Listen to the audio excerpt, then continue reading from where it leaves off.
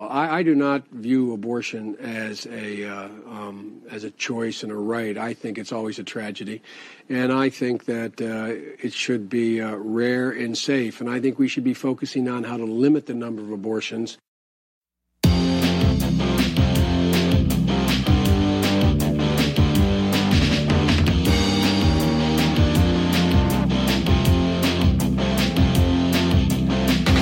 USA is in a crucial stage. It's not because of foreign wars we wage. It's more to do with the colors blue and red. Too many laws and too much government. Can you tell me where the Constitution went? The Bill of Rights is just hanging by a thread. So many people trying to cross the border, and politicians build a new world order. Too many minds are convinced they should be led. I've gotta be free the way God made men, and I won't be ruled by the damn UN. Taking your right to self-defense. They say you're safer, but they don't make sense. Dangerous ones will not turn into guns. All the unions always ask for more. All we buy is made on foreign shores. There'll come a day when there'll be real hell to pay. I've gotta be free the way God made men, and I won't be ruled by the damn UN.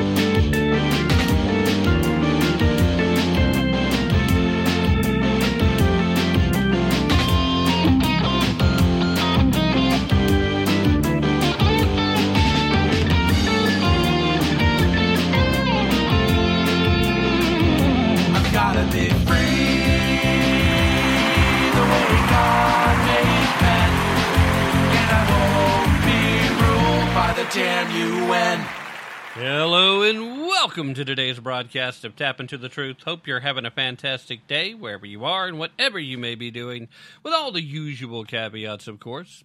With you as always, I am your ever so humble and, mostly peaceful host, Tim Tapp, coming to you from historic Roane County, Tennessee. All right, guys, where do we even start? So many things happening, so many newsworthy stories. I probably just need to hit a few headlines and then jump into the more important topics.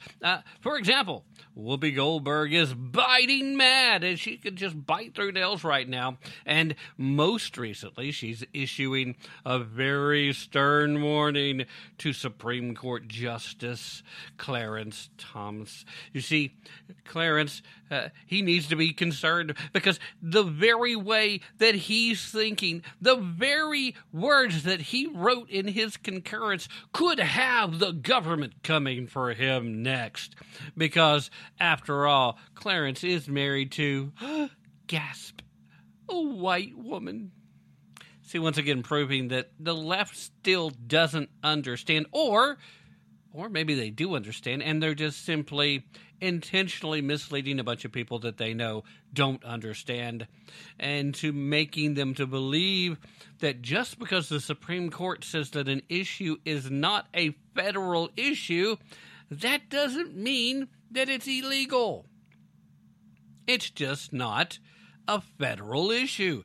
Leave it to the states, and if the states want to ban something, then it's up to you to go do the hard work of changing the hearts and minds of the majority of the citizens in your home state so that they will then in turn elect individuals that will do the will of those people and change the laws you don't like. It's just that simple, but it's hard work. It's harder work, they think, than just having the federal government cram stuff down on you. But the thing about that is, it's closer to liberty It's closer to freedom for you because you are governed by people who are closer to you, that are going to be more accountable to you, that your voice is going to matter more to, rather than just have some faceless nincompoop like Nancy Pelosi elbow your daughter out of a photo op. You guys saw that, right? I was watching this, and, it doesn't look like a particularly violent nudge, but it's still kind of hard to tell if it was meant to be a gentle, hey, just over here kind of thing, or if it was a, this is my picture, be happy, I let you breathe here. And if you don't know what I'm talking about, the Mexican-born representative who was the first Republican to win in the Southern Texan district, who was sworn in. This was, of course, an emergency election to fill a vacated slot. She's Republican, and she's Hispanic. And that just was two things when put together. Had to be making Nancy so angry already. And this photo, I tell you, if you haven't seen it, just go look for it. Go over to YouTube or go over to Rumble, which is where I would prefer you go, and I'd rather you follow my show over at Rumble. Look for Tap Into the Truth. And just put in the little search bar, Nancy Pelosi elbows little girl. It will come up. You will see it. You decide. So, we got that going on. We've got Gavin Newsom and California Democrats out there claiming that the true pro-life agenda is something they're going to be defending, and they made it a big part of their upcoming budget complaints. We've got D.C. homicide surging, fastest rate in nearly 2 decades. No one's surprised by this. We've got major retailers preparing to take action in response to huge demand spike for the Plan B pill, abortion after the fact kind of thing.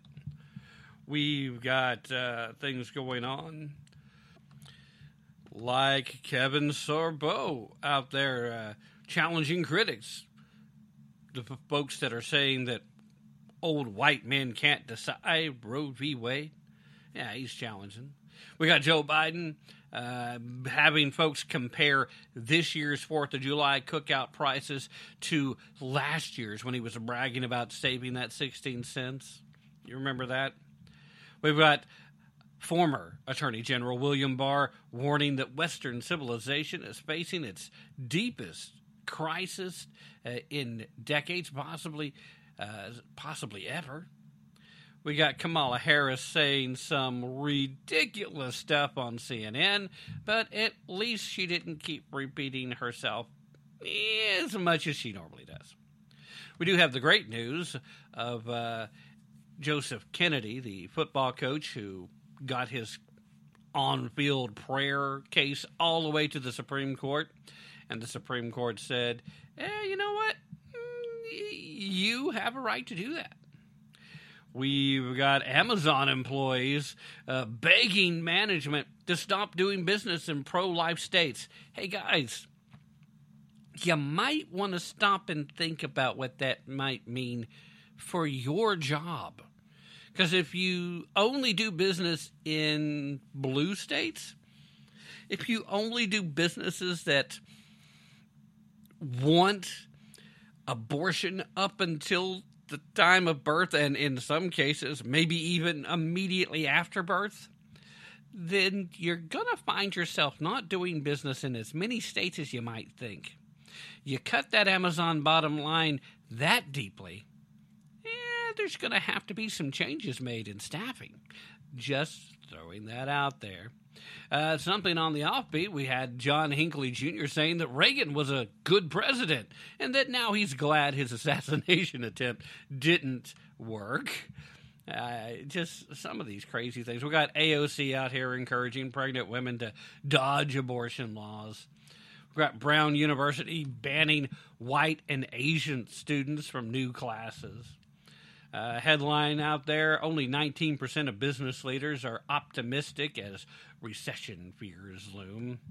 We've got a A rising Canadian comedian dying suddenly at 32. We've got a German man who's 101 years old who was sentenced to prison for being an accessory to 3,500 plus murders. We've got folks in the DeSantis administration standing up for Clarence Thomas against Hillary Clinton's little rant that she made about the Supreme Court justice. We've got Elizabeth Warren out here wanting Planned Parenthood to put up tents inside a national park. And, I think we probably should start right there. Also, just on a side note, if you happen to be in the state of Tennessee, courts did rule that the Tennessee 6-week abortion ban can take effect immediately. So that is the law in the state of Tennessee now. So welcome to, what is it, Gilead, whatever it is, The Handmaid's Tale, what the United States turned into. Here we are. The fact that there's still exceptions at all tells you that that's not exactly where we are. But yeah, let's take a look at this Elizabeth Warren thing. Elizabeth Warren literally wants to put Planned Parenthood inside national parks. Now, I suppose this is on par with the recommendation of possibly sending additional doctors to military bases in states that are going to have a lot of restrictions on abortions. This is her bright idea. So Warren was out there saying, and she was doing this on Monday, she's out there saying that the federal government should sidestep any state laws regarding abortions. If any state laws are regulating tightly, if they're putting restrictions on, they should sidestep them by allowing Planned Parenthood to put outposts to set up these on the outskirts of national parks. Now, they don't even want to put them into the park. They don't want to make them have to actually go to the park, see the beauty of nature, maybe have some contemplative moments. Just barely drive up, barely get into the outskirts where you're on federal land. And here's another kind of question. I know they seem to think that all federal land is exempt from state laws, but is that necessarily true?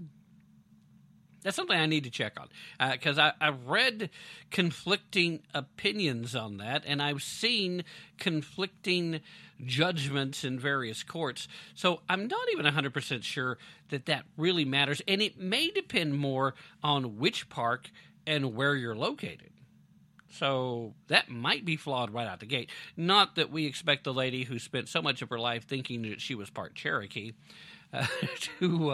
to have a grasp on reality. I mean, we didn't call her Senator Pocahontas for no reason. It does seem kind of funny that she wants folks to return to the national parks. Now, Warren reportedly made these comments to the Washington Post, who now officially has an abortion reporter, Kathleen Kitchener.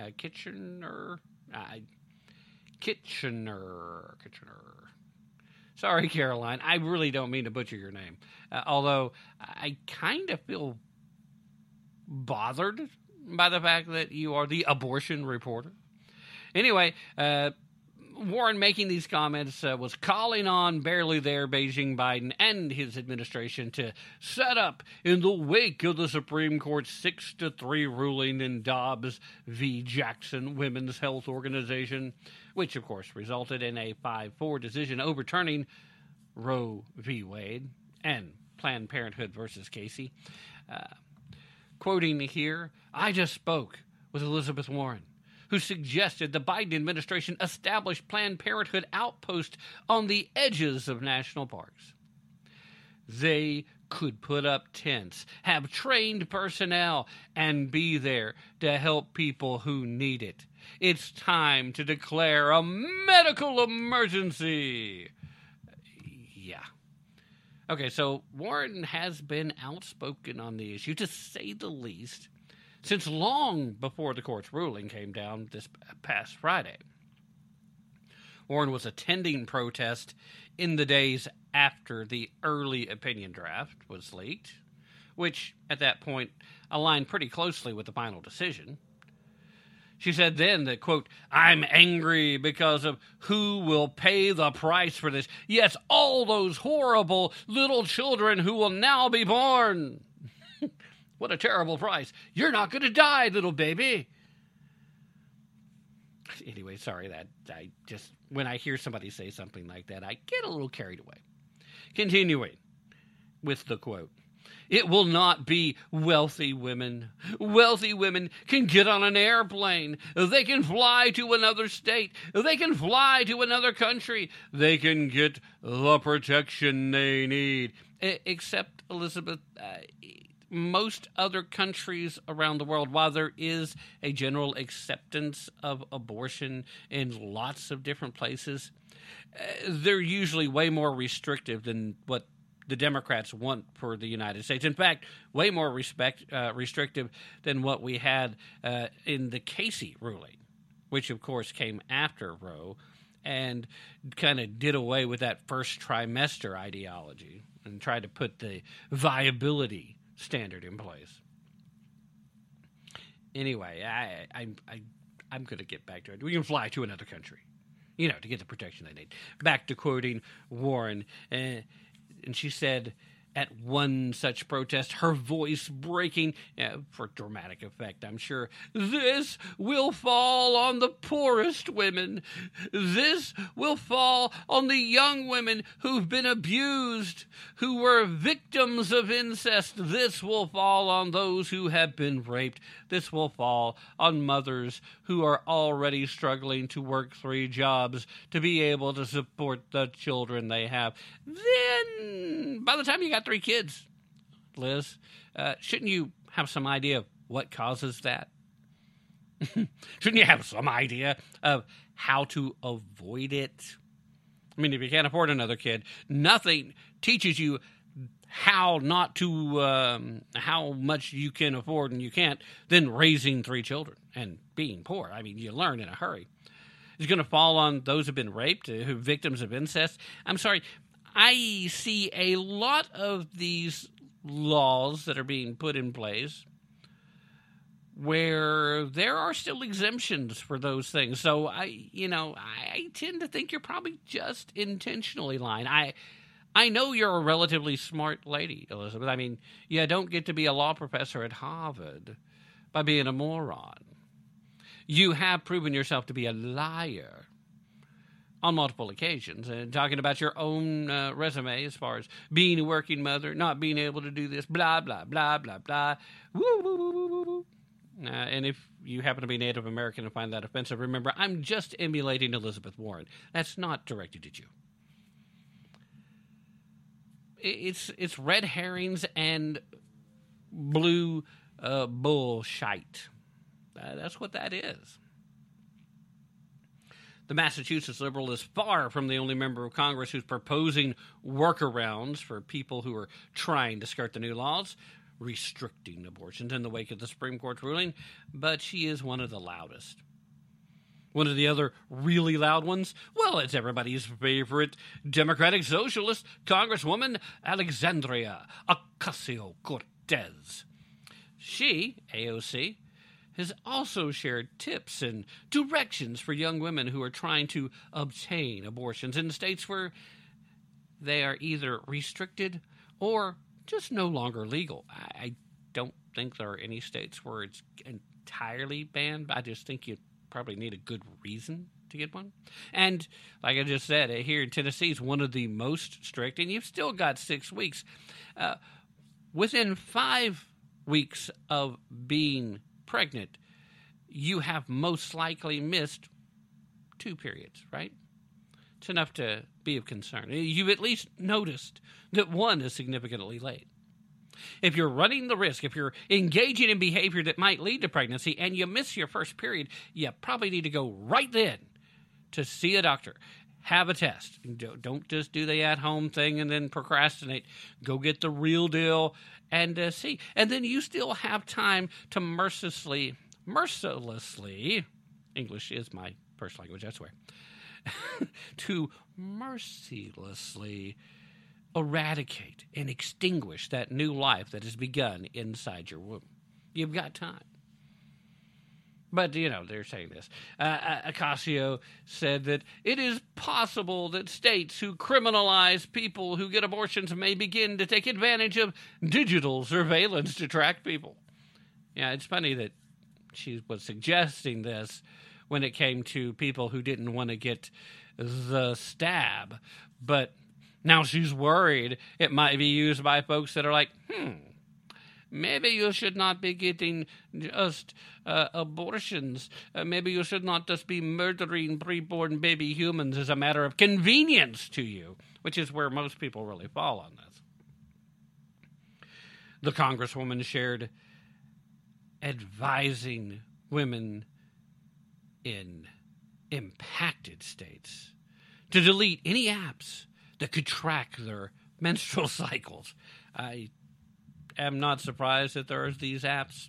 I was not aware of these apps. I'm concerned that she is concerned about these apps. Now, we talked a little bit about Elizabeth Warren saying she wanted to pack the court immediately. And according to the White House spokesperson, Miss Jean-Pierre,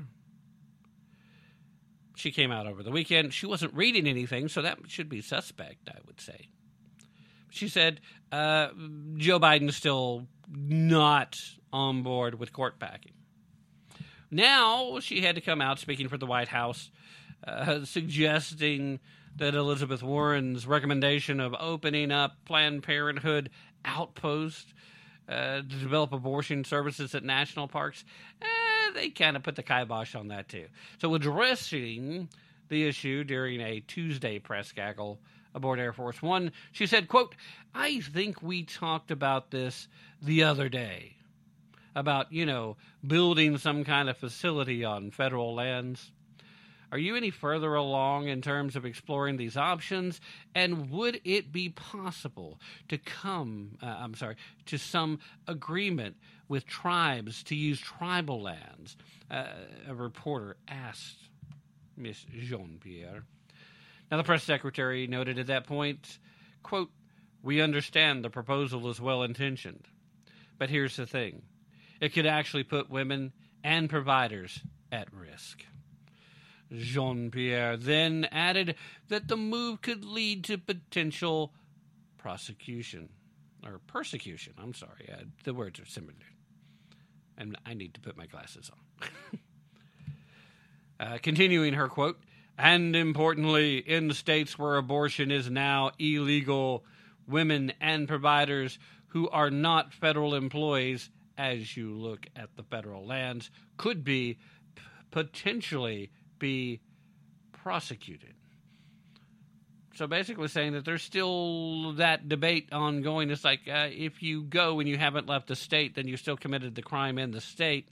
So just going on to federal land where they can't necessarily stop it doesn't mean that you left the state where it's not illegal. You still committed the crime in the state. And I think there's a lot of room for that argument to be made. I just find it interesting that the White House keeps trying to smack down everything Elizabeth Warren puts out there. Now, first of all, these things that Elizabeth Warren are saying are pretty dumb. We're used to that from Miss Warren at this point. She's not dumb, but she says a lot of dumb things, at least since she ran for president and is still currying favor. She wants to be something special. I don't blame her. I do, however, think that if she really wants to stand out, she needs to recognize what it is that's hurting the Democratic Party. She needs to continue to be a Democrat, but move forward in a way that makes more sense for the average American. Because here's the terrible, terrible truth about abortion in this country. There are a large number of Christians, myself among them, that believe in the sanctity of life. We don't like the idea on personal religious grounds that abortion would be permitted.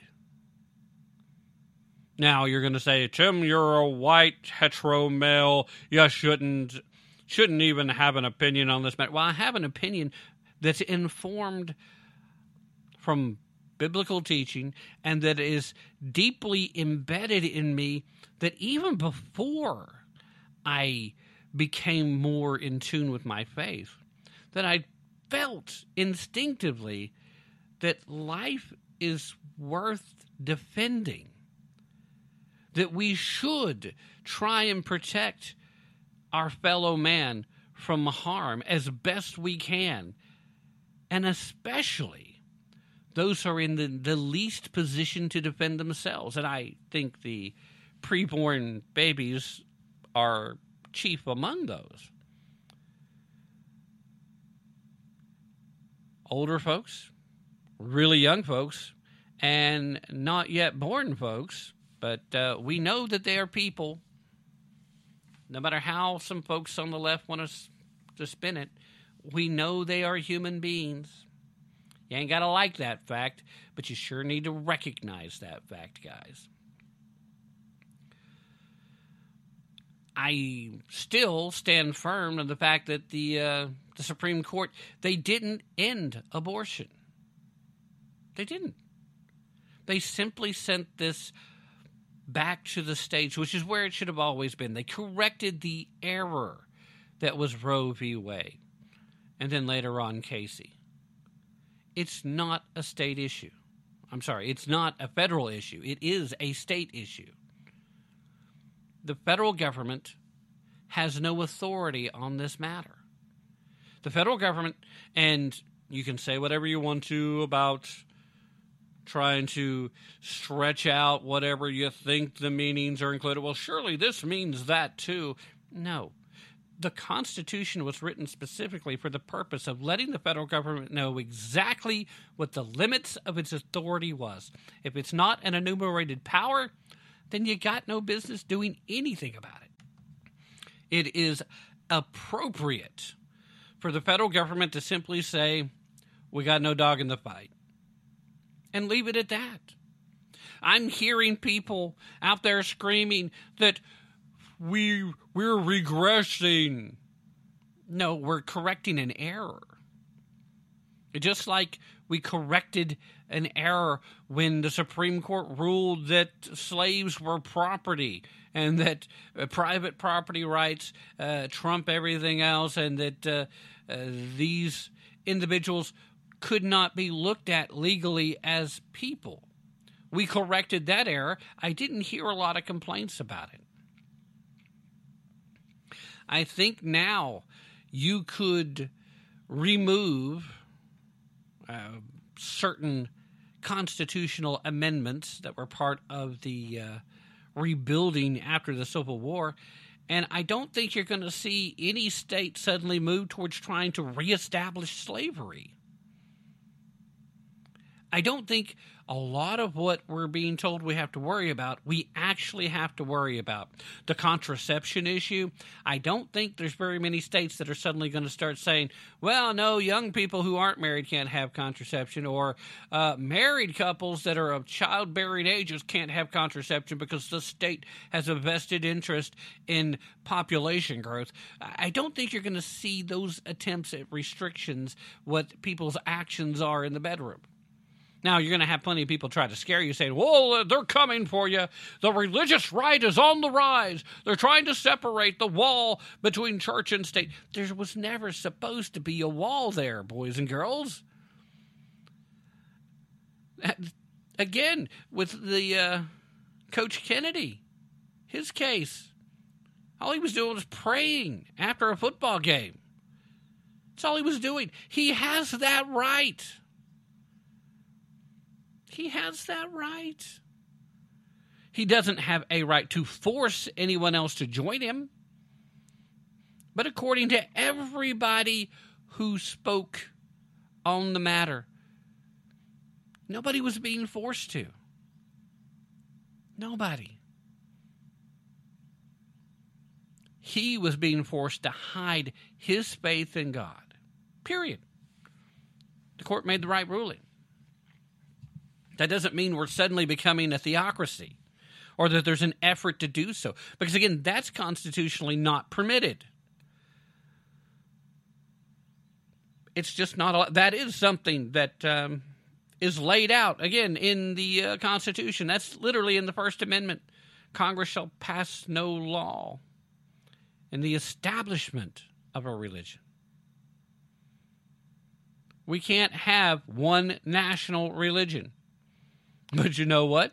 The way the Constitution works, if a few states suddenly, if Pennsylvania suddenly decided, oh, we're all going to be Quakers, we're going to return to our roots. You're either a Quaker or you have to go into hiding when it comes to... Technically, that is something the state could do. But I don't think you're going to see suddenly Pennsylvania becoming a Quaker or becoming Amish. I don't think you're going to suddenly see the Mormon Church take over the state of Utah. Now, in a lot of ways, they kind of do already, but not at a forced, compulsory religious level. They're not going to pass a law that says you must attend the official church of this state. They're just not going to do it. This is America. I'm glad that the White House is smacking these ideas down. I get a little nervous about some of the things that they have not yet smacked down. All right, let's take that mid-hour break before it gets any later. You guys don't go anywhere. I'll be right back on the other side of this brief break.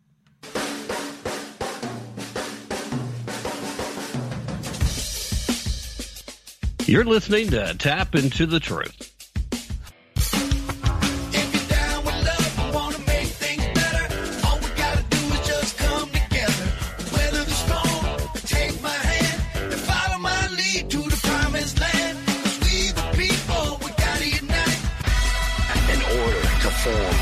Perfect union. Do ordain and establish this Constitution for the United States of America.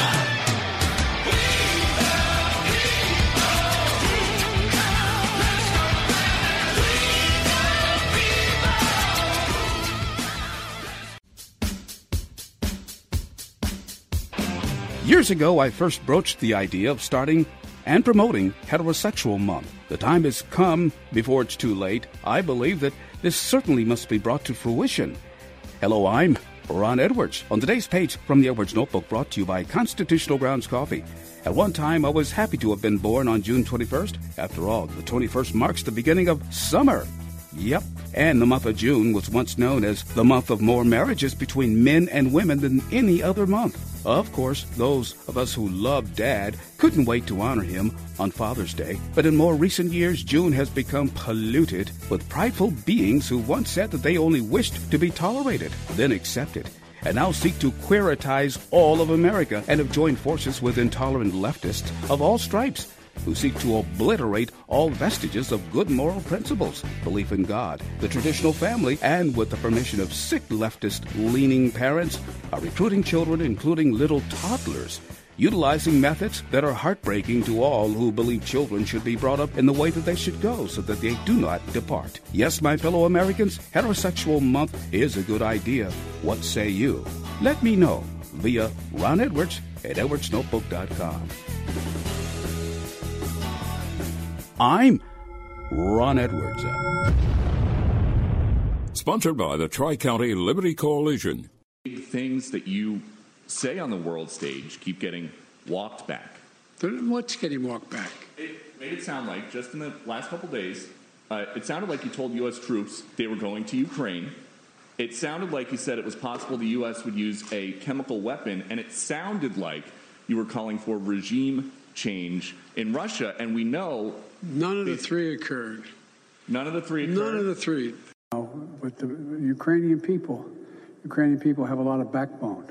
They have a lot of guts, and I'm sure you're observing it. And I don't mean just the military, which is we've been trained in since back when Russia moved into in the southeast Ukraine, but also the average citizen. Look at how they're stepping up. Look at how they're stepping up. And you're going to see when you're there, and some of you have been there. And we know none of the three occurred. Weapons. If chemical weapons were used in Ukraine, would that trigger a military response from NATO? It would trigger a response in kind. And we know none of the three occurred. For God's sake, this man cannot remain in power. And we know none of the three occurred. You're listening to Tap Into the Truth. My name's Joe Biden. All of this as more than half of Americans think President Biden will go down as one of the worst presidents in American history.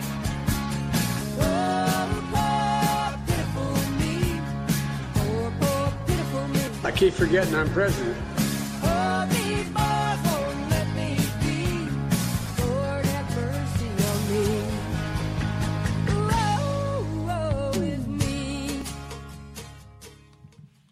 Yes, indeed. Woe is me. And how I wish that I could forget that Joe Biden is sitting in the White House.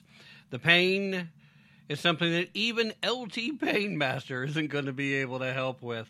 Yes, that's right, LT Painmaster. LT Painmaster brand CBD creams and topicals are the only hemp-derived products approved to carry the name of the NFL Hall of Famer Lawrence Taylor. These items were made to tackle the toughest aches and pains. That's right, developed with athletes in mind by athletes. The LT Painmaster is specifically formulated to help alleviate aches and pains from high-intensity activities and sports.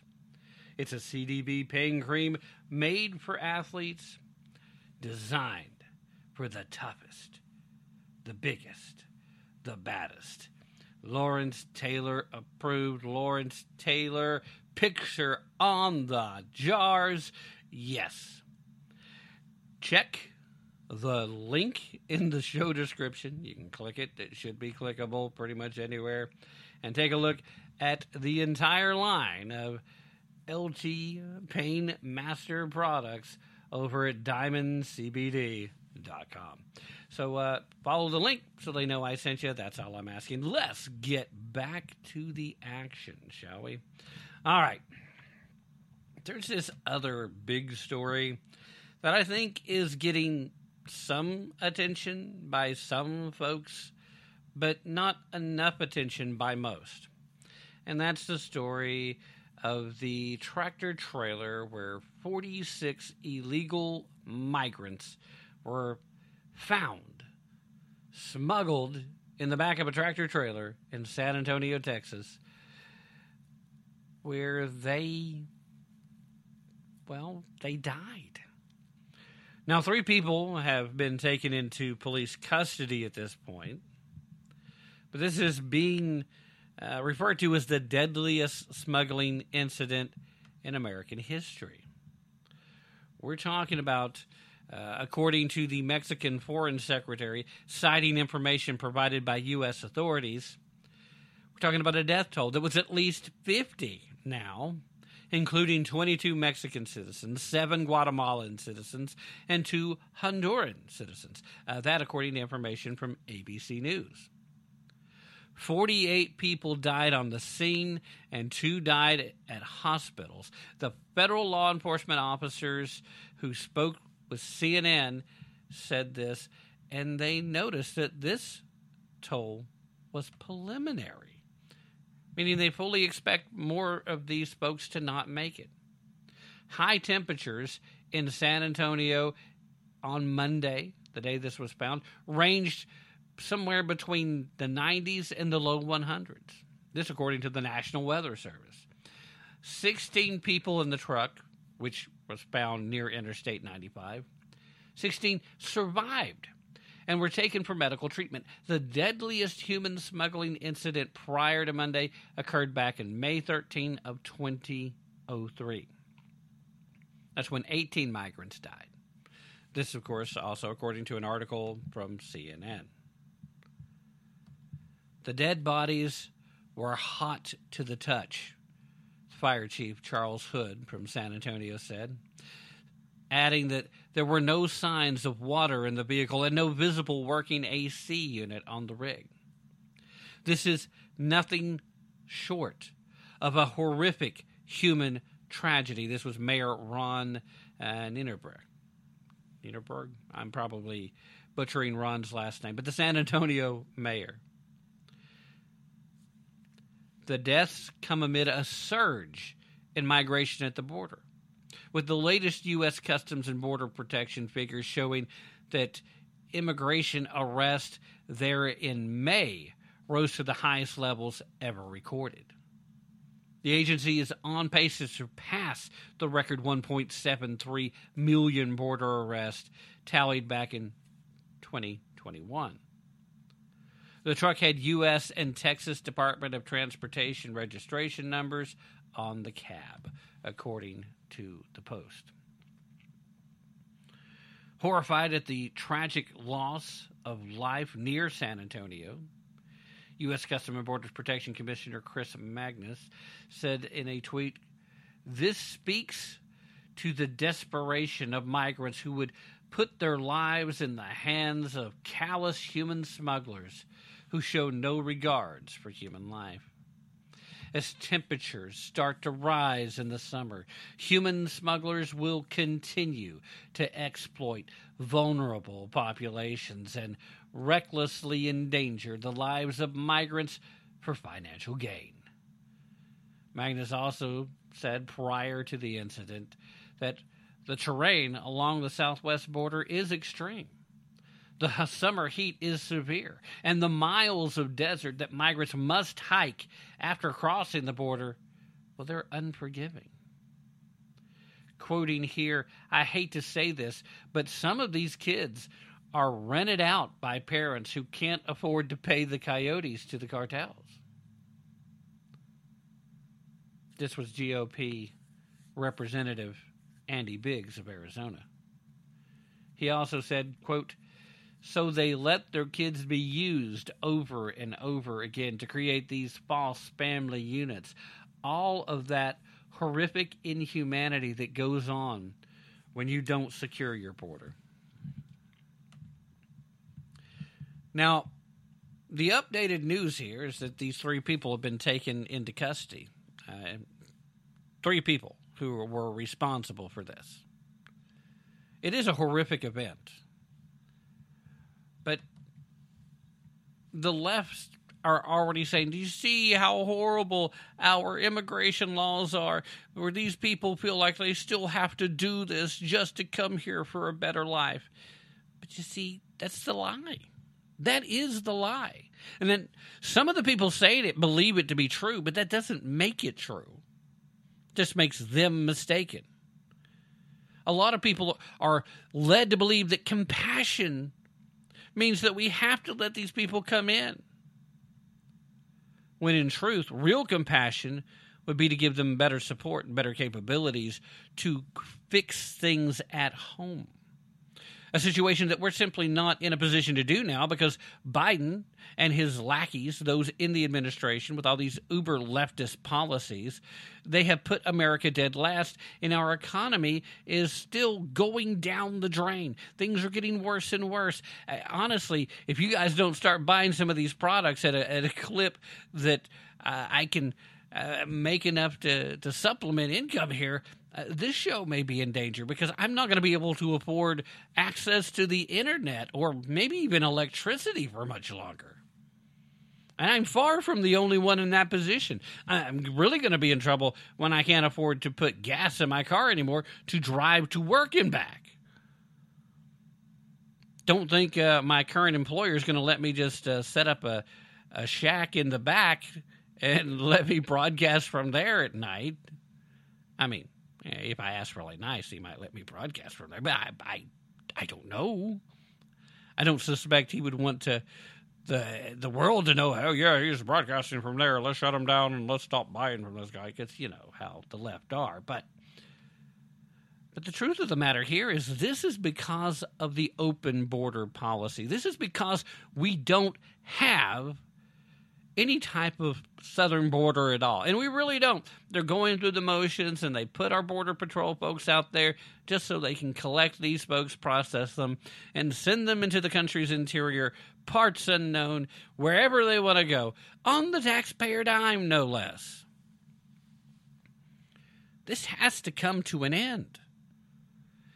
Even the most soft-hearted of the leftiest lefty has to understand that at some point the United States is simply no longer able to support doing anything good for her citizens, let alone anybody that doesn't legally belong here. Whereas previous to this influx, we were in a position that if we just controlled our southern border, we could do more to help them at their point of origin. We should be a better and a stronger influence in Central and Southern America. South America needs more United States of America and less China, and less Russia. Central America needs more United States of America and less China, less Cuba. They do. We need to be pro-America here in the United States again. We need to understand flawed past, yes. Yes, we haven't always been great. We haven't always lived up to the promises that are laid out in the Declaration, that are established in the Constitution. We haven't always been there. But if you watch, you steadily, if you pay attention to history, you see the steady march towards getting there. You see how far we've come together. I know I've given this speech before, but for the love of all that's holy in heaven, it is the truth. And yet some people are out there saying, oh, well, the Constitution is kind of garbage. No, sir, your brain is kind of garbage if you actually believe that. And you're just kind of garbage if you don't believe it, but you're still out there saying it.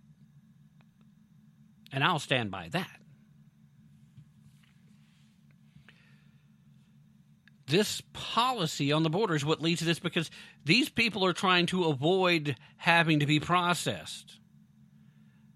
These people are trying to avoid being put in, having some type of record of their entrance into the country, because then should an actual honest-to-goodness American president be elected, and some folks get elected into the House and to the Senate that believe we should have border control, for national security purposes, for economic reasons, for health and human service reasons, and, just for the very notion of being a good neighbor to some of our nearest countries that we would like to get along with.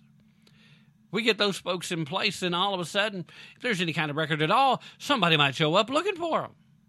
So they would rather risk all of this to get a chance to get part of the free ride. They get in here, they assume a new identity, they're stealing Social Security numbers. Hell, they may not even be stealing them anymore. I wouldn't surprise me at all if freaking Alexandria Ocasio-Cortez and Ilhan Omar aren't going door to door in cities, in neighborhoods where they know there's a high concentration of illegals, to say, here's your new identity, and now just don't forget your new name and you'll be fine. Wouldn't surprise me in the least. Now, it would surprise me if AOC was going by herself and then managed to come back. I don't think that would be a good idea. She needs to take another squad member with her. It's the only way she makes it back. I actually think Rashida Tlaib would be best at that, but I think her priorities lie elsewhere, so she probably wouldn't be part of that. I'm just spitballing here, though. I think they stand together on most stuff, but regardless, this is more than a human tragedy. This is a tragedy of a failure of policy.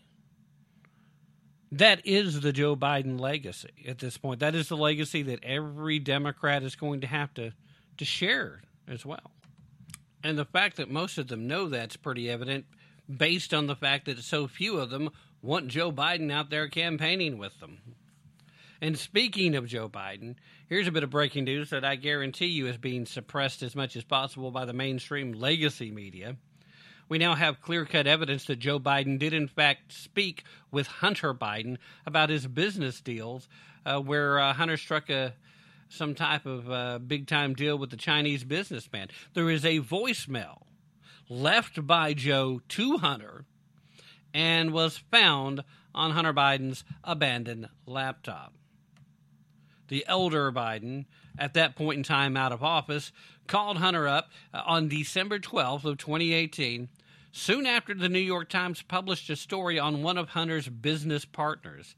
The guy was the chairman of the Chinese energy giant CEFC. Joe left a voicemail to his son saying that he wanted to speak about the article, adding, quote, "I think you're clear." As in, I don't think you're going to get caught up in this. This is according to a copy of the voicemail reported by the Daily Mail. The voicemail contradicts the White House's and the current president's claims that he never spoke with his son about Hunter's multiple overseas business dealings. Never did it. Didn't happen. Never would. The president said on the voicemail, quote, "Hey, pal, it's Dad. It's 8:15 on Wednesday." Now, this seems really convenient. I guess Hunter may have an issue returning messages. It's like, hey, not only is this me calling you, but this is when I called you, so you know to get your butt back in touch with me soon. Now, this is something you would do if you knew your son was prone to going on drug-fueled binges where he would spend days at a time out of touch. So it's not that unusual to say this, despite the fact that some folks have already tried to debunk that. Said, oh, he would never say. It's on there. It's 8:15 on Wednesday night. If you get a chance, just give me a call. Nothing urgent. I just wanted to talk to you. I thought the article released online, it's going to be printed tomorrow in the Times, was good. I think you're clear. And anyway, if you get a chance, give me a call. I love you. Now, the New York Times included references to Hunter's discussions with this Chinese business person and one of his top lieutenants, the former vice chairman, Patrick Ho. Ho was arrested in the United States in 2017 and later sentenced to 3 years in prison for violating the Foreign Corruption Practices Act. Prior to all that, it was suspicious to begin with. The federal government was keeping an eye on Hunter and all these things that he was doing. But this is a freaking smoking gun. Once again proving that barely there Beijing Biden wouldn't know the truth if it came up and bit him on the nose. He's been a plagiarist his entire career. He's been a liar his entire career. And I love the fact that the left keeps saying, oh, Donald Trump this, Donald Trump there. And Joe Biden is literally 10 times worse, with plenty of easy-to-find evidence, easily 10 times worse than Donald Trump on everything they whine about. He's corrupt. He's in the bag for foreign countries, especially China. He's done so many things to trade on his name, sold influence, peddled influence, let his son and his brother peddle his influence.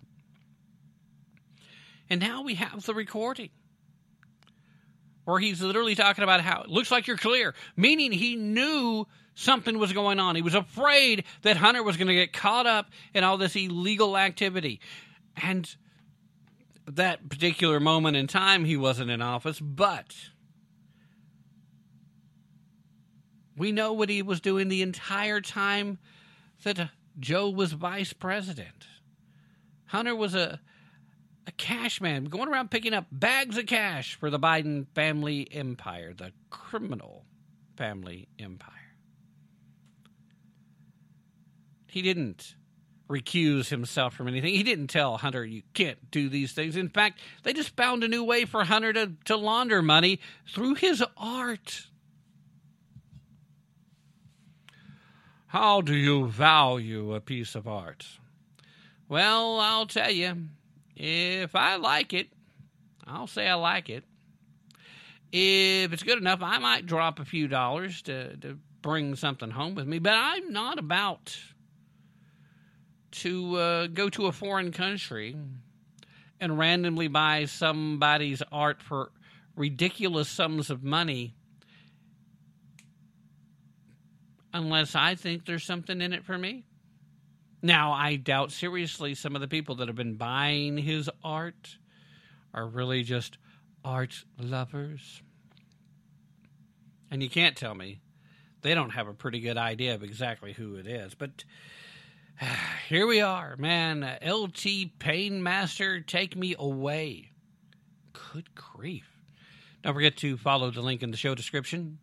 And if you cannot follow the link in the show description for any reason, later on, just visit me at Tap Into the Truth. That's TAPP, Into the Truth, all one word, .com. And when you land on the homepage, scroll past recent guests, which I need to update because I had Ron on and I haven't got that updated on the website yet. Scroll down past that, you'll start seeing banners and good stuff, and you will see stuff for Diamond CBD, I should say. Just check it out. All right, in the meanwhile, this has to be the end of the first hour. If you're listening to the podcast, don't go anywhere. Hour number 2 will come up right after this. If you're listening on terrestrial radio, however, remember to tune in tomorrow at the same time, and you'll get to hear hour number 2 of tonight's podcast. In the meanwhile, don't take my word for any of it. Not a bit. But don't take their word either.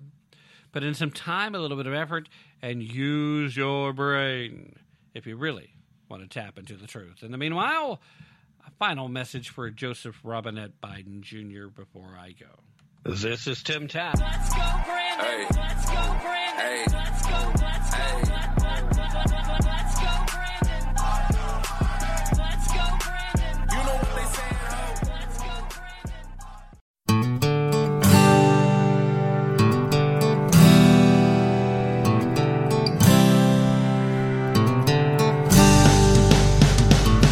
She was from a blue state clan, taught to praise the little man, told that unions saved the working class. He was raised a red state son, to love the flag and own a gun, warned about the greed within the mass. They met beneath the moonlit sky, a college party drunk and high, and when they had degrees they said their vows. He couldn't say when, he couldn't say how, he couldn't say why.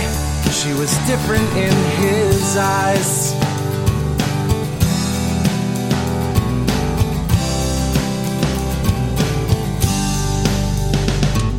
They built careers and had a kid, tried to live like their parents did, but both their parties taxed them close to death. Learned to hate the public schools, watch TV making fools, while trial lawyers looted what was left.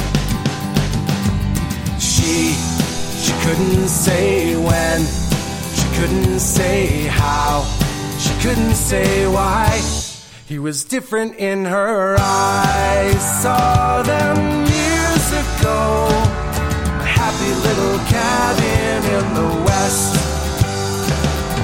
They homeschooled on their farm, making so much more from so much less.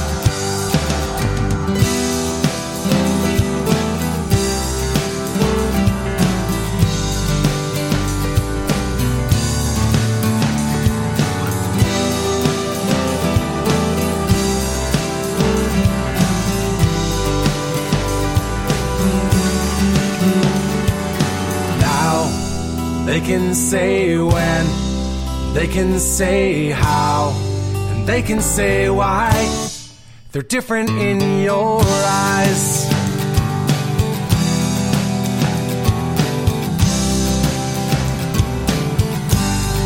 They're different in your eyes. They're different in your eyes.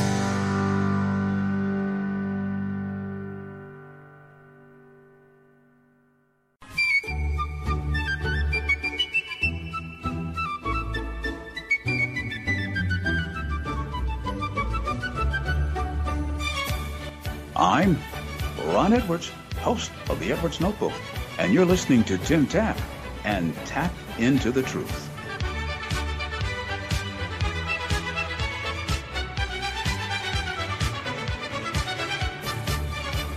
I do not view abortion as a choice and a right. I think it's always a tragedy, and I think that it should be rare and safe. And I think we should be focusing on how to limit the number of abortions. The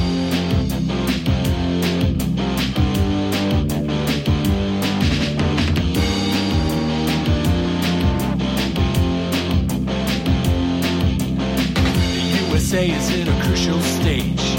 It's not because of foreign wars we wage. It's more to do with the colors blue and red. Too many laws and too much government. Can you tell me where the Constitution went? The Bill of Rights is just hanging by a thread.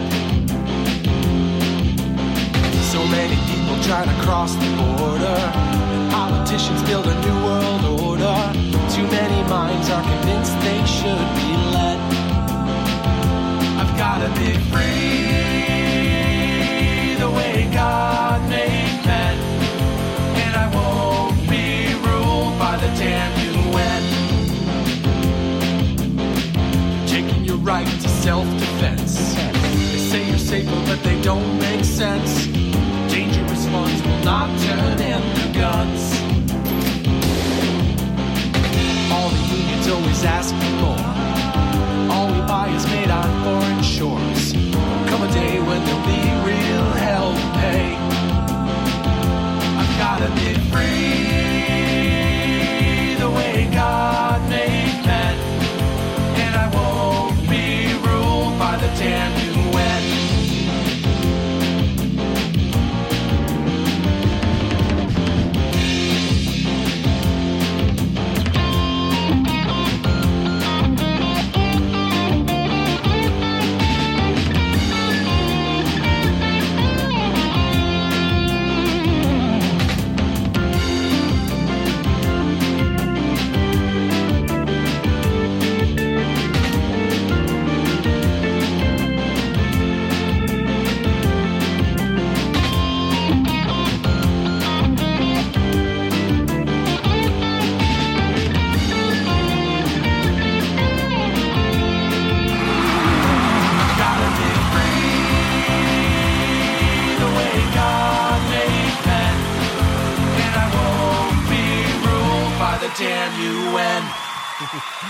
Hello and welcome to today's broadcast of Tap into the Truth. Hope you're having a fantastic day wherever you are and whatever you may be doing, with all the usual caveats, of course. With you as always, I am your ever so humble and, mostly peaceful host, Tim Tapp, coming to you from beautiful, lovely, scenic, historic Roane County, Tennessee. Yes, that's right, I am here in the land of Gilead. I think that's how they say it, the fictitious place in A Handmaid's Tale, as Tennessee has its abortion restriction law saying that after 6 weeks, no. Yes, one of the more restrictive, but not the most restrictive new law of the land, with the demise of Roe v. Wade and the demise of Casey versus Planned Parenthood. Yes, indeed. But that doesn't mean that the federal government doesn't have their hands full trying to find workarounds. I'm going to share a little opinion piece that I wrote that has not, as of yet, showed up anywhere after I discuss a little bit about these two related stories that I'm going to bring to you first. So we're going to jump right in right there. Hang on to your hats, boys and girls. Before I do that, though, I want to remind those of you that are listening on terrestrial radio, there's a really good chance that you're hearing this broadcast, this hour of the broadcast. This is being the second hour of a 2-hour live broadcast. You're hearing it probably a couple of days removed from its point of origin. It happens to be June 28th, 2022 at the time I am behind this microphone right now. So there's your on-air timestamp. And that way, if anything drastic's happened between now and then, you'll know that if anything has become dated, that's why. All right, so the Biden administration is considering, which means they're working on plans trying to figure out how they get around the Hyde Amendment and a few other things. But they're considering using U.S. taxpayer dollars to pay for women in states where abortion may be outlawed to travel to obtain abortions where they will not be outlawed. A move that's sure to raise legal questions in the wake of Friday's decision striking down Roe v. Wade. The possibility was first floated by Health and Human Services Secretary Javier. Or actually, is it Xavier? It is Xavier, not Javier. It's Xavier Becerra. Anyway, this past Sunday, he and Kamala Harris, in a CNN interview, both said that the details were being worked out, which means they're trying to find a way to keep them from getting their own backsides in a sling because they know presently U.S. taxpayer dollars cannot be used for the purpose of abortion. It simply cannot be done. Now, they've already... No. I put that in my op-ed, so I'm going to save that for later. Let's just say that they have found workarounds in the past. They've used accounting tricks to make it work, claiming that, yes, Planned Parenthood does perform abortions, and yes, we're giving taxpayer dollars to Planned Parenthood, but Planned Parenthood isn't using those dollars, air quotes for the radio works real good, right? They're not using those dollars for the abortion, so that makes it okay.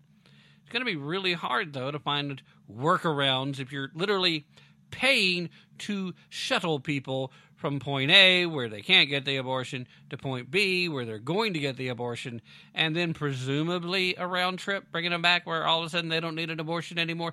Think there's going to be some pretty easy to acquire evidence that the federal government has in fact broken the Hyde Amendment. Just saying. Becerra, Harris. This is part of Harris's statement. Harris was on Dana Bash's show on CNN. She said, "This is something that we're looking at. I think you're asking a very important point." So you're asking a point. I would have thought she was asking a question, but yeah, we're talking about Kamala Harris, so well, let's roll with it. I think you're asking a very important point, making a very important point, which is, what are the details that are going to go into ensuring the women have the ability to actually travel without impairment? And we know that on this issue, women who have access to resources will probably be far less impacted by this decision than women who don't have resources. Isn't it cute how murdering preborn baby humans is the equivalent of protecting poor women? By the way, again, reminded you, not that I need to, but just a week and a half ago, no one on the left could define what a woman was, and still refused to define it for the purposes of talking about Walsh, just in case you're wondering. Now, Becerra, he first suggested the strategy in a Sunday interview with NBC correspondent Kate Snow at the Aspen Institute. Snow asked Becerra what the administration is doing in response to Friday's Supreme Court decision overturning Roe v. Wade and ending the federal right to abortion. Becerra, in his most macho of Becerra voices, said, quote, "We are working with supporters on the ground." Okay, obviously Becerra doesn't talk like that, okay? I'm using the accent for comedic effect because if I don't laugh at these people, I'm going to want to lynch them. No, not run them out of town on a rail, not give them their due process because they don't want to give me due process, not give them the dignity of a firing squad, not giving them the piece of lethal injection, not even letting them ride old Smarky. Just take them out there and let them know they're stupid. That's where they put it. Anyway, Becerra said, "We're working with supporters on the ground to make sure that we are providing services to women where we can. We are looking into everything, including assisting in transportation, something that HHS doesn't typically do. You know why they don't typically do it? Because it's illegal. And that's also why Snow, the reporter, asked immediately, can you do that legally? Now, the short answer is no. No, I can't. But Becerra's response is, talk to me later. He did a little wink, gave a little smile. The audience laughed. Ha ha ha ha. He said, quote, I always tell my team at HHS, if you've done your homework, then we have no right to do mild. And so we're going to be aggressive and go all the way. And I would tell you, you're recording, so I won't tell you. Translation, he knows right now they don't legitimately have a plan. Or if they do have a plan, they know that it's highly illegal, and they don't have a plan yet for figuring out how to cover the illegality of it. Not that being a lawless band of radical maniacs has ever bothered the folks that work in this administration in their past, but some of them are probably now, for the first time in their lives, a little concerned that maybe there is some legitimacy returning to our judicial system, and given an election or two, they might actually have to pay a consequence. So, yeah, better tread lightly here, guys. Certainly can't say out loud. I mean, worst case scenario is they fully believe they're going to get away with it, and they just don't want to give a heads up to the conservatives out there who might stop them in their little evil, dastardly plans if we were to know what they were up to too soon. So when Snow told him that it was on the record, Becerra replied, we are looking at every option, and that includes transportation. Now, looking at every option is not an acknowledgement that they're going to do anything wrong. So he's very careful. Yes, it's on the record. While the High Court's decision did not outlaw abortion and simply left it to states to regulate, several states are poised to ban the practice or roll back the gestation timeline in which they are permissible. Governors who support abortion, including one in California, one in New York, that one up in Illinois, they've vowed to help women from other states obtain abortions in their states. And you know what? Again, legally, those states are in a much better position to do that than anything at all regarding with the federal government. No member of the federal government should be involved in this kind of behavior.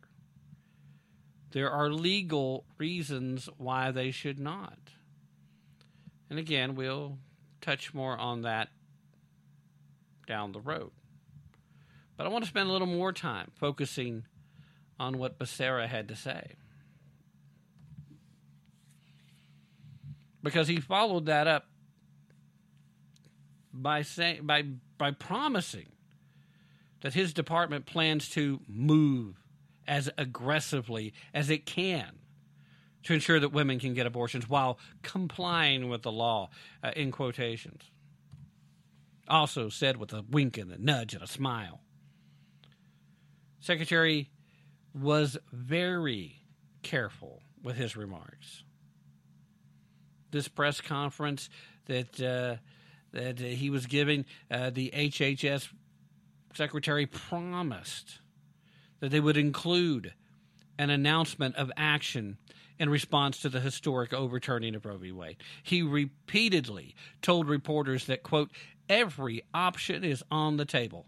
Every option is on the table. But he declined to specify whether he supported suggestions to open abortion clinics on federal lands or any other suggestions. He just didn't want to go into specifics.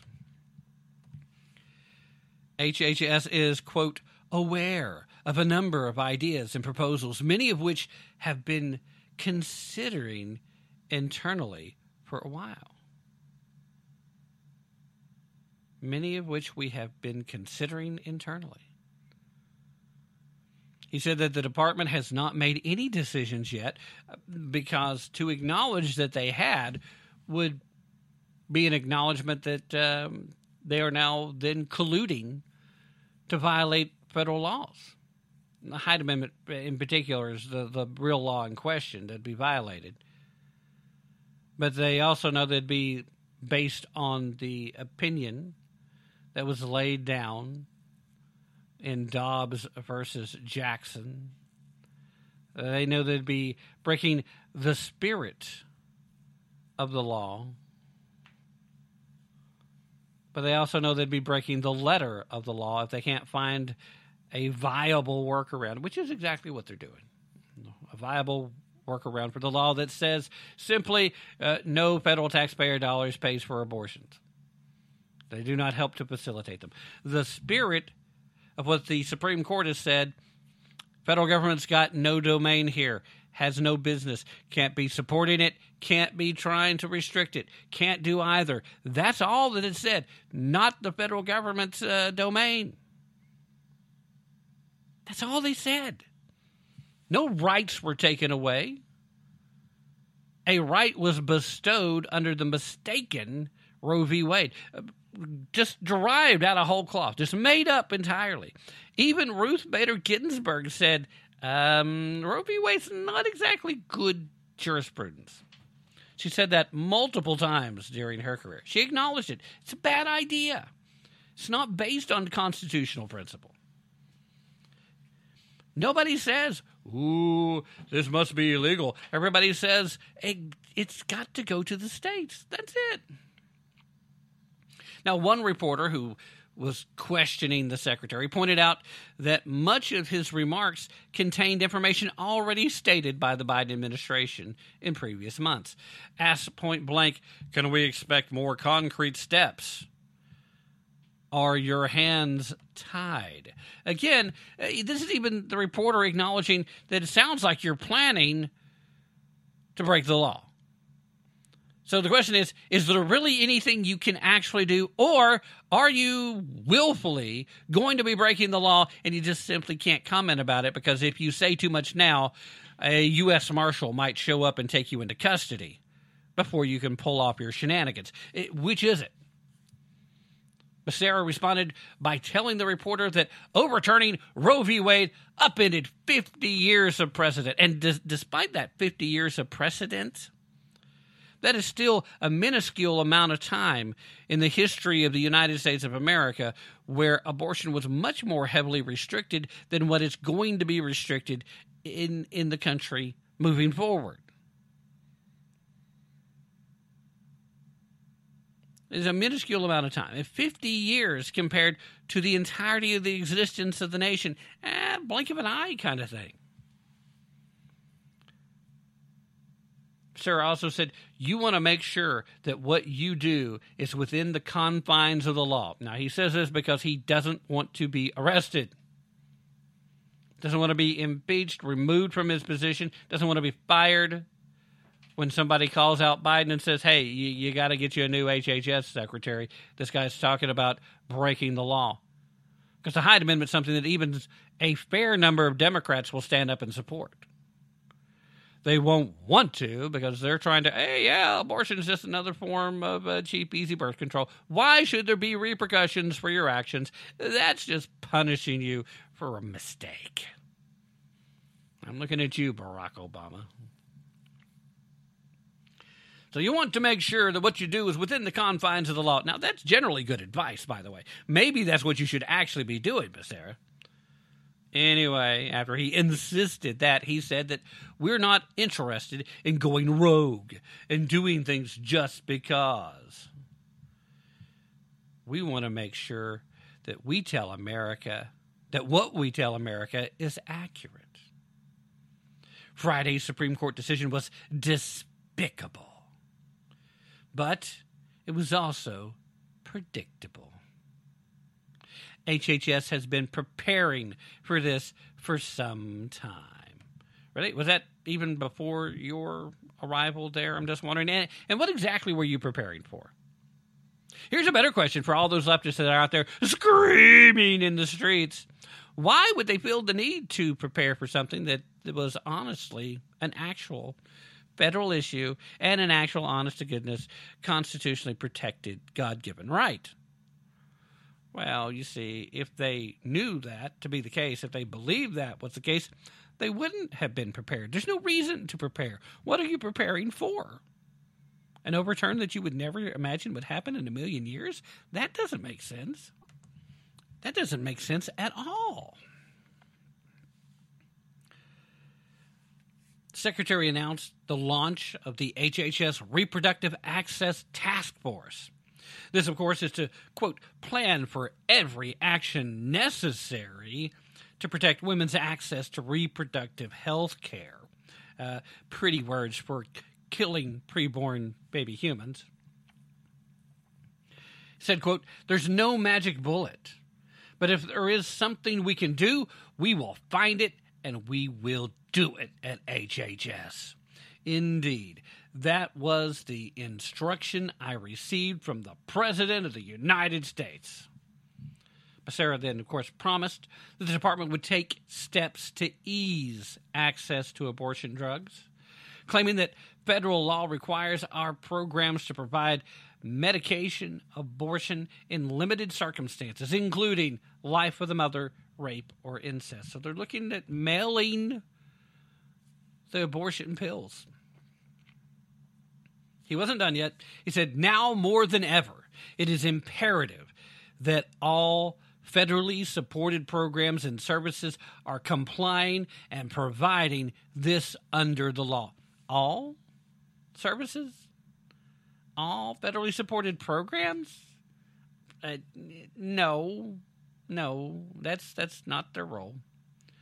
Becerra also said that he is directing the Office for Civil Rights to ensure patient privacy and non-discrimination for both patients seeking or providers performing abortions. So he's overstepping his authority,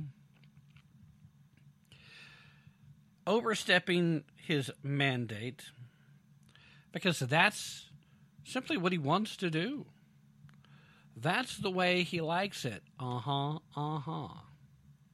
the question is, what do you think? What are we going to allow? Why should we continue to allow it? These are all good questions, and they're questions that we should be not only asking, but demanding answers for from our elected officials. There are plenty of people in positions of authority and positions of power that need to be held accountable. In fact, I will now read to you, before ending this segment, as promised, a short op-ed that I wrote that if you'll be on the lookout for my social media posting, I'll be sharing links to it when it does get printed, and I will guarantee you somebody's going to pick this one up. And it is titled, Is Xavier Becerra and the Department of Health and Human Services planning to break the law? So at a formal press conference, Xavier Becerra revealed that he and other members of the Biden administration are looking to find ways to work around the recent Supreme Court ruling in Dobbs versus Jackson Women's Health Organization's case. Regarding the court's decision, which ended Roe v. Wade, Becerra called the result despicable and promised to expand abortion services. Becerra was intentionally vague, maybe to prevent people from pushing back, but he said that HHS is keeping all options on the table and insisted that HHS has been preparing for this for some time. He did stop short of saying the department would participate in mailing abortion pills to states where the procedure is outlawed, but hinted that they might when he told reporters to stay tuned on that front. U.S. law prohibits federal dollars from directly funding abortion. This has been worked around through the use of accounting tricks to justify sending federal taxpayer dollars to Planned Parenthood, claiming that those dollars aren't the ones being used to perform the abortions. But in truth, supporting any part of Planned Parenthood's activities endorses all of their activities. Given what Becerra seems to be hinting at, it would be much harder to use some trick to cover for flouting the Hyde Amendment, which is the specific provision preventing federal spending on abortion. The day before, at the Aspen Ideas Summit, Becerra said that HHS might participate in helping transport women who want abortions out of states with prohibitions into those with more permissive laws. Asked if that would be consistent with U.S. law, Becerra grinned and replied, quote, "Talk to me later." So does that mean that he believes this will somehow be made legal by a Democratic-controlled federal government? Or perhaps he believes that it's better to ask for forgiveness than permission, especially since recent history would suggest that he would not face any real consequences for breaking the law. No matter what Becerra or any other member of the Biden administration might be thinking, it is clear that either they do not understand what the court said in Dobbs versus Jackson, or they're counting on you not understanding it. In either case, it should be alarming to all Americans, left-leaning or right-leaning, that the first instinct of these people when they do not get their way, when they do not get what they want, they make plans to break the spirit of the law, if not the letter of the law.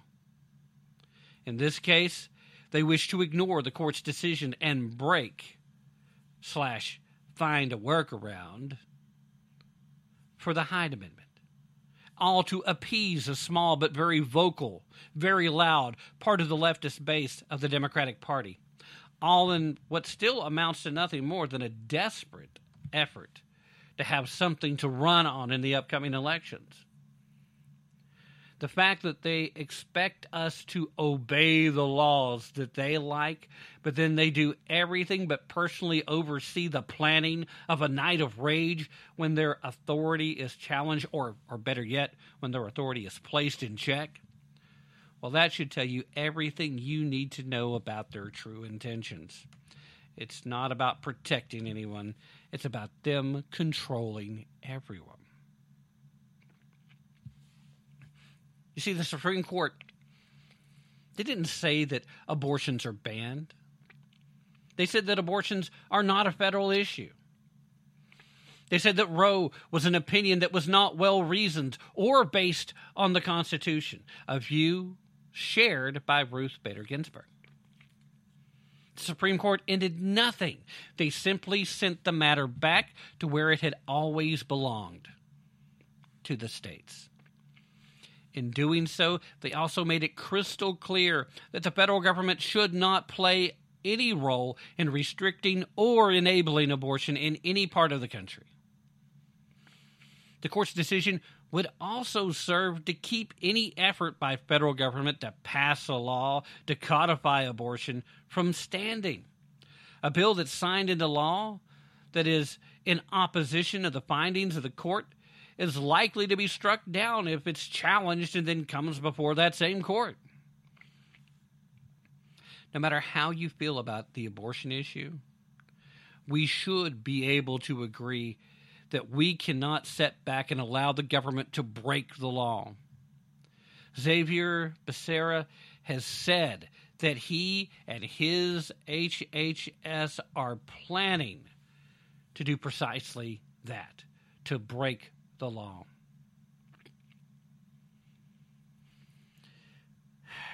The executive branch of the federal government is charged with executing the law, not ignoring the ones they don't like, not picking winners or losers, and not breaking it when they think it might get them more votes. We must watch all of the current administration and hold them accountable as appropriate. I don't think that's unreasonable, and I think accountability needs to be returned to the federal government. All right, let's take that mid-hour break, and I'll be right back after this very brief group of messages. Big girls don't cry. Big girls don't cry. Come on, man. All men and women created by the go. You know the thing. You're a lime dog-faced pony soldier. I got hairy legs.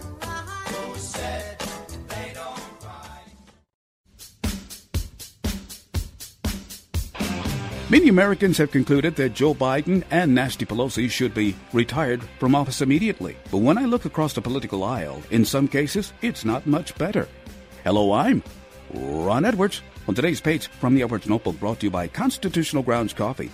The Second Amendment plainly states a well-regulated militia, being necessary to the security of a free state, the right of the people to keep and bear arms, shall not be infringed. Traditionally, Democrats are known to be the anti-liberty party on a mission to obliterate our unalienable right of self-protection. On the other hand, the Republican Party was founded to be in opposition to the Democrat Party's tradition of slavery. Certainly, physical slavery is abolished, but political and intellectual slavery is the Democrat Party's calling card today. Democrats have maintained their mission of tyranny, and Republicans have far too often run away from the original identity of liberty, being pro-Constitution and acknowledging God. Mitch McConnell, like many Republicans, is more willing to vote for the Democrat red flag gun control bill. That has nothing to do with stopping thugs or protecting innocent victims from cretins seeking to shed innocent blood, but rather it undercuts the Second Amendment and takes guns away from legal gun owners. The chronic lack of strong masculine energy and a woeful approach to governing fuels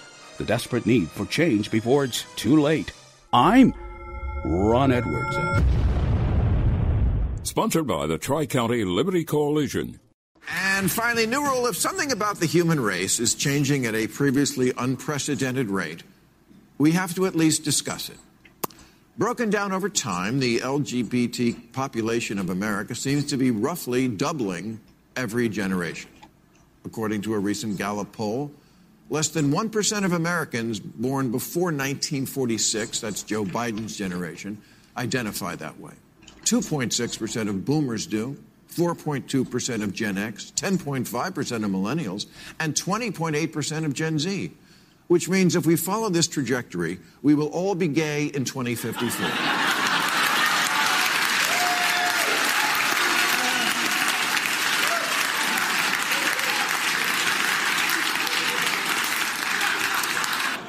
I'm just saying that when things change this much, this fast, people are allowed to ask, what's up with that?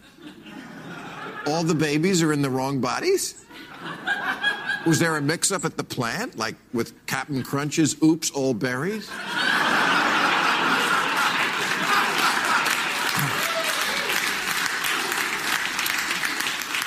It wasn't that long ago when adults asked a kid, what do you want to be when you grow up?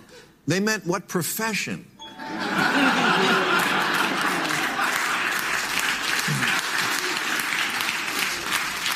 In the wake of America about to lose abortion rights, the ACLU recently tweeted a list of those who would be disproportionately harmed by this. You would think women might top that list. No, wasn't even on the list. Second on the list was LGBT. Really? Abortion rights affects gay and trans people more than, breeders?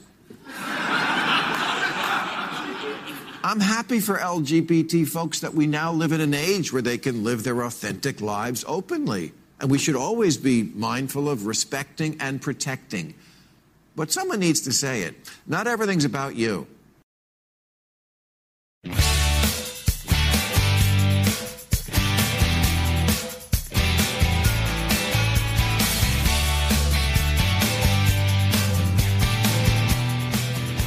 You're listening to Tap Into the Truth. It's all been done.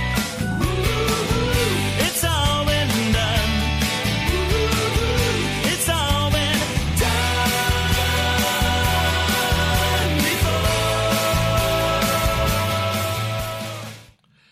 Yes, indeed. It has all been done before, except getting out there and making new memories. And the best way to do that is to, go out there and do it.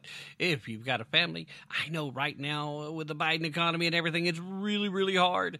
But if you can manage it, I highly recommend you do it, especially if you have children, because taking children outdoors and going camping and doing cool stuff might be the best way to get through to them why this country is worth saving. One of the things you probably ought to do, though, if you're going to go camping, is prepare appropriately. Being responsible means doing what you need to do. Now, if you're going to take a short camping trip, I might recommend that you may not need 10-day ice at half the price like what you're going to get from Blue Coolers. You might only need 3-4 days. Maybe take a long weekend. We've got a long weekend coming up. Big 3-day weekend coming up for the 4th of July for just about everybody. A few exceptions out there. In that case, maybe 5-day ice at a fraction of the price would be more appropriate. And wouldn't you know it, new in 2022, Blue Coolers introduced their Cobalt line. They've added this line of lighter weight 5-day ice coolers in order to try and make it easier to move them around and to try and make them a little more affordable when they're already the best value in coolers out there. So, again, check them out.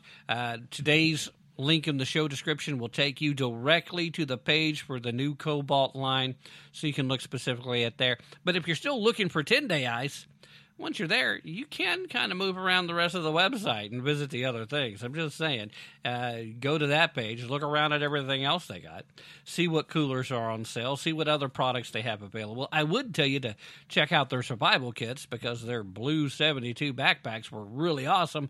But at the moment, those bad boys are sold out. So, yeah, you can still take a look at them. That certainly won't hurt. But it's probably going to be a minute or two before they come back online. Hopefully sooner rather than later. But at any rate, check out the Cobalt line. Check out the regular Blue Coolers. Do whatever you need to do. Follow that link in today's show description. It will take you there. And in the meanwhile, if you can't for some reason right now, scurry on over there and check it out. Like, I don't know, say you're listening on terrestrial radio, for example. In that case, later, when you get the chance, come visit me at tappintothetruth.com. That's TAPP, intothetruth.com. And once you land on that homepage, scroll down past recent guests, and then you'll see some banners for Blue Coolers. Click on any one of those, and that'll work just the same for you. You'll just have to look for the Cobalt line, because I don't have a banner set up specifically for that on the webpage. Sorry about that. But they're not hard to find. In fact, they're kind of promoting them right now. So check that out. That'd certainly be worth your time. And again, get out there and make some freaking memories, guys. Get out there and show your kids or your grandkids what makes America great. And spoiler alert, that's you guys getting to do cool stuff. That's what makes America great. You go anywhere else in the world, not as much of that going on. All right, let's slide into this, which is probably going to be the last story of the day, unless I end up going through this much faster than I expect and I sneak another one in.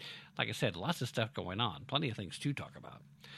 But this one kind of struck me funny when I first came across it this morning, and nothing's come along that's bumped it out of that must talk about time slot that I have to put on with the show. It appears that employees at Ernst & Young cheated on their ethics exam. This, of course, led to a $100 million fine the U.S. Securities and Exchange Commission announced on Tuesday for Ernst & Young. EY, known as one of the Big Four accounting firms, admitted that a significant number of audit professionals cheated on their ethics portion of their certified public accountant exams and continuing education courses. That's according to a press release from the agency. The company also withheld evidence of the misconduct from officials. So once they realized that they had a lot of folks part of their CPA program that showed the ethical character of cheating on the ethics portion of their test, they decided to take the very ethical step of trying to hide it. I guess I kind of don't blame them. I could see the temptation. You're trying to protect your reputation, and then these people that you expect to actually do the job kind of let you down, and what else are you supposed to do? I mean, well, other than come clean immediately, and maybe that would have saved you from this ridiculously oversized fine. You probably would have still gotten some fines, but it would have been nowhere near this. Now, here, according to the director of the SEC's enforcement decision, quote, "This action involves breaches of trust by gatekeepers within the gatekeeper entrusted to audit many of our nation's public companies. It's simply outrageous that the very professionals responsible for catching cheating by clients cheated on ethics exams of all things." Does seem kind of ironic, doesn't it? Now, EY will be forced to pay the $100 million penalty and engage in extensive undertakings to address the ethics breaches, meaning that they're going to spend a lot more money trying to get these folks to fix the damage that's done. Now, Melissa Hodgman, Associate Director of the SEC's Enforcement Division, said that the SEC will not permit the submission of misleading information or any action that delays or frustrates our mandate to protect investors and our markets. Ernst & Young faces significant sanctions and extensive remediation to ensure that its culture and conduct meet the ethical standards required of those responsible for the integrity of our capital markets. EY, which is based in London, joins other leading corporations in denouncing racism and committing to social justice initiatives. EY is taking actions as a U.S. firm to eradicate racism and discrimination by leveraging our influence to drive strategic change in our firm, in the communities where we work, and through public policy. Well, that's what you're going to find on the Ernst & Young website. Seems like they might be more interested in social justice than professional ethics, which actually makes kind of sense because given the nature of being an auditor that's supposed to be watching for cheating, and misinformation, lies spread by companies that are publicly traded, perhaps either by definition is instantly a breach of ethics there, because as an auditor in that case, the only concern you're supposed to have is, are the numbers correct?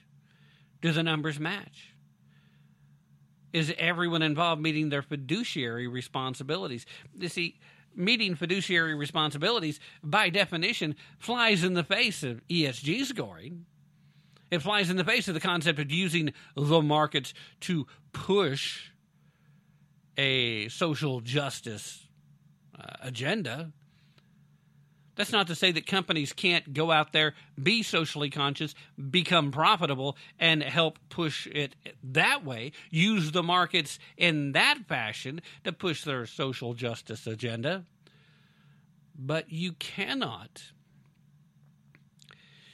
go to some place like, I don't know, Philip Morris and think that you're going to push social justice and expect to meet the fiduciary responsibility for that company. The two, they don't correspond.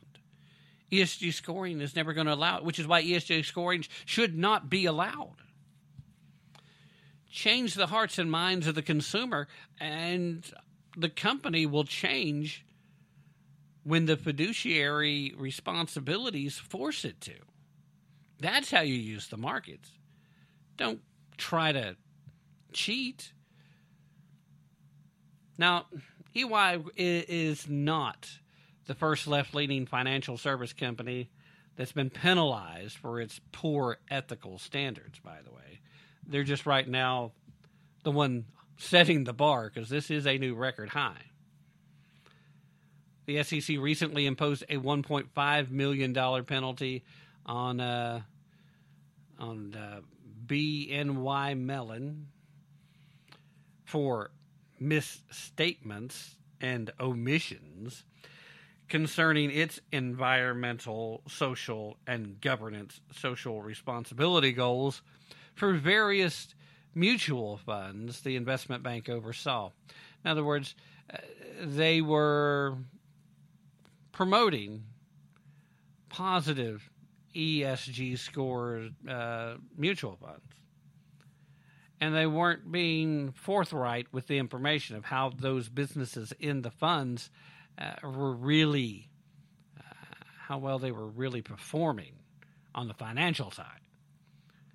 Now, the agency said that the BNY Mellon's investment advisor practice represented or implied in various statements that all investments in the funds had undergone an ESG quality review between July of 2018 and September of 2021. Although even that wasn't always the case. Likewise, former and current employees at Wells Fargo blamed the firm for conducting fake interviews with female and minority applicants to artificially increase diversity numbers. The employees said that the interviews were no more than attempts to support diversity goals and avoid regulatory audits. In August of 2020, Wells Fargo agreed to pay $7.8 million to settle a U.S. Department of Labor claim saying that the bank discriminated against more than 34,000 African-American applicants for banking, customer sales and service, and administrative support positions, as well as over 300 female applicants for administrative supportive positions. Wells Fargo, however, joined other investment banks in their diversity pushes after the death of George Floyd. Good old St. George, still ruining America. Wells Fargo CEO Charlie Schaff said, quote, "This is a painful time for our nation." Of course, he said that at the time. As a white man, as much as I can try to understand what others are feeling, I know that I cannot really appreciate and understand what people of color experience and the impacts of discriminatory behavior others must live with. And so his solution to that was we're going to do a bunch of fake interviews where we have no intention of leaving these people in a position where we may hire several, but there's going to be a lot of turnover because we're not really going to let them do the things that they should be doing. Or we're going to hire some folks that we know really aren't qualified, so they'll either quit or we'll have to terminate them. And then we can use those continuing interviews to hire yet more people that fit into the same bill. And yes, you're a person of color, or you're a woman, or better yet, you're a woman of color, or better yet, you're a trans woman of color. And how much do you know about the financial world? It doesn't matter. We want to fire you within a few months because then we can hire someone else just like you. And then we can say that we doubled the number of fill in the blank wherever you may fall in the hierarchy of the intersectionality coalition. We can double the number of folks like that we've hired because, we did hire you. We had no intentions of letting you actually impact our business in any meaningful way, but we want to be able to claim on the website and actually be able to show documentation that these people had been hired. All at the same time, we're going to continue to push ESG scores. We're going to continue to push this idea, this notion, and don't think for a second that the Biden economy isn't a big part of this. You will own nothing, and you will like it. I mean, that's what the Davos crowd's been telling us for a little while now. That's what Build Back Better actually meant. You know, for all of Biden's boasting about reducing the deficit, which is dubious claim at best, if he had gotten everything he wanted in his Build Back Better plan, there's no way there would have been a reduction in deficit spending.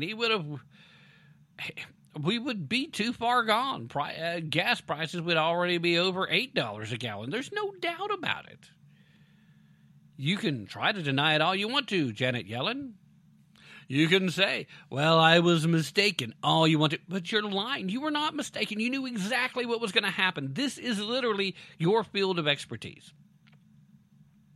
If Janet Yellen told you, and by the way, she did, that she doesn't see the trajectory of the economy going into recession, then she was just lying. This recession is the doing of this administration, plain and simple. Plain and simple. There's no question. It's simple, basic economics. You do not have to be an economics expert to clearly see that if you start attacking the energy sector, you're asking for trouble. If you continue to just start giving money away to people that are not earning anything, that are not creating and building wealth, but are just having cash handed to them, you're going to exacerbate that problem. It's going to be really good for folks like Amazon and Walmart.com there for a minute or two. But after that, it's going to start getting really tricky for everybody. And it will be everybody. Well, this is what we're facing. This is what we're looking at right now. And we still have denials from folks who know better, who knew better before they did it.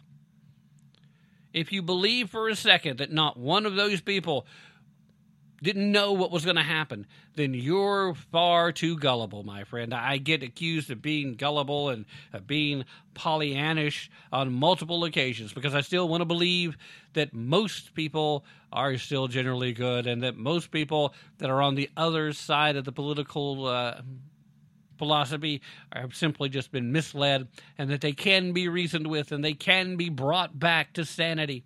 I want to believe that because I've seen enough people that I genuinely think that's the case for most. But I've been called a foolish dreamer.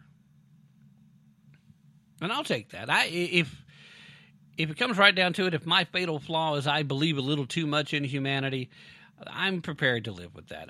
That is a mistake that I'm willing to make. I am prepared to err on the side of humanity. I am. That is a hill that I will die on. And chances are that will be the hill that I do die on because while I'm trusting in most humanity, the worst examples of humanity will show up and be what will be the death of me. I have no doubt about that either. The fact that we are getting to talk about a record-setting fine from the SEC because Ernst & Young, one of the big four when it comes to auditors, they had ridiculously rampant cheating on the ethics part of their test. I mean, the ethics part. Should we be cheating? I don't know anything about ethics, so I'm going to say, yes, let's cheat, because, if I was going to pass the ethics part, I probably wouldn't cheat. So, I kind of answered if I have ethics by taking the ethics test the way I did, right?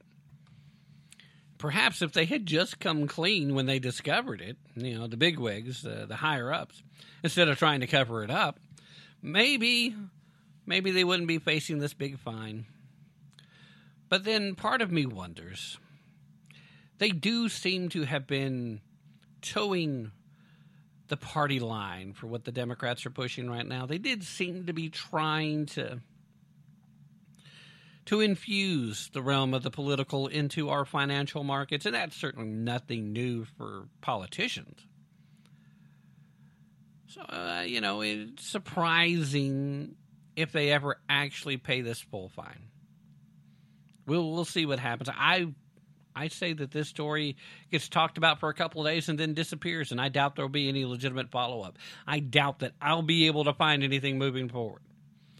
I'm going to kind of be looking for this information moving forward. I would like to know if EY actually pays this fine to the SEC, and if it doesn't somehow end up funneled back to them after the fact.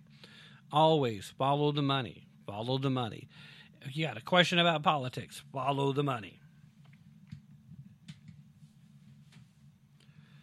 It's not a surprise, though, that folks that are pushing ESGs have trouble with ethics. It's not surprising that anybody involved anywhere in the banking industry has trouble with ethics, quite honestly. I have mentioned in the past that had an in-depth conversation with a couple of former bankers. They had to get out because they couldn't sleep at night anymore. They couldn't look at themselves in the mirror. They saw multiple occasions that people had funds coming into the bank that had been scheduled. They saw it the day before, but they would still hold those incoming funds until a bill hit, putting accounts into the negative, accounts that should not have been in the negative, accounts that had that money waiting to go in, but they would intentionally wait for the negatives to go so they could charge the fee. This was common practice. It is probably a common practice wherever you bank. You've probably seen this happen in your account. This is considered ethical behavior at the bank, which is why we've often commented about the difference between professional ethics and personal ethics. There's a lot of things that are considered to be professional ethics in certain industries that are pretty dadgum low ball, low down, dirty dog behavior when it comes to the realm of personal ethics.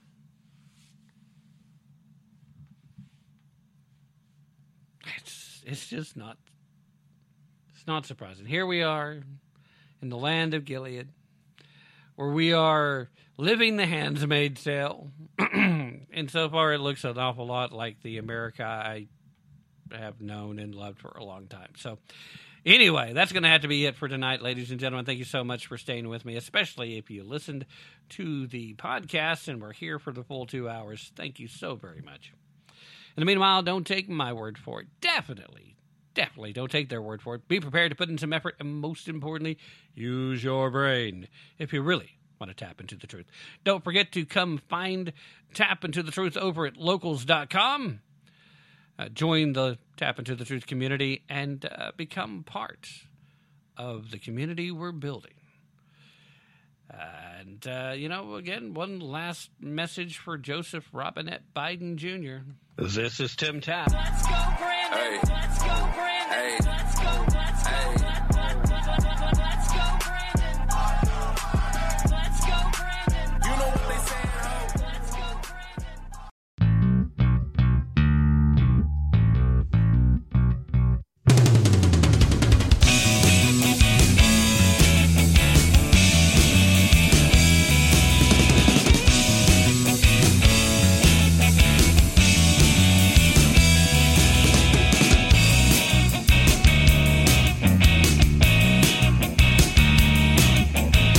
Your BB gun was a world of fun when you were just a little squirt.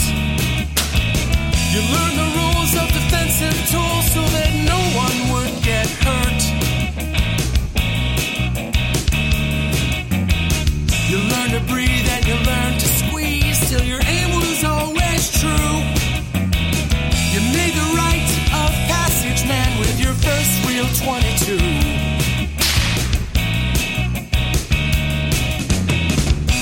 New world order crew, well, they're making their demands. They don't feel safe if you are armed. You say gun control is using both hands.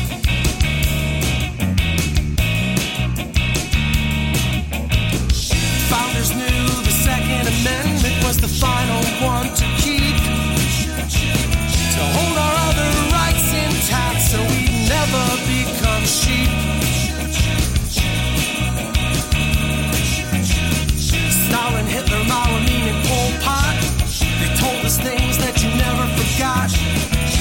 teach the lessons to your daughters and sons. To fear the government that fears your guns. Now the New World Order crew, well, they're making their demands. They don't feel safe if you are armed. You say gun control is using both hands.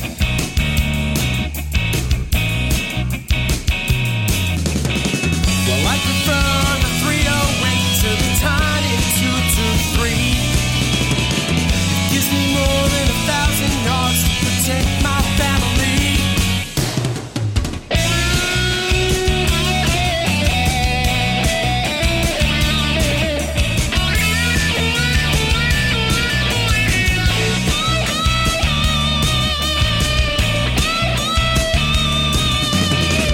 Now the New World Order crew, well, they're making their demands.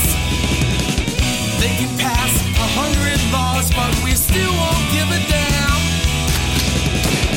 All our enemies, they know the deal. If they try to take this land, they have no chance if we keep saying gun control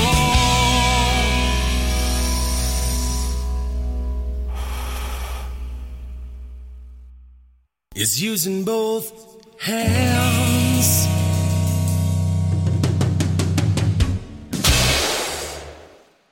I do not view abortion as a choice and a right. I think it's always a tragedy, and I think that it should be rare and safe. And I think we should be focusing on how to limit the number of abortions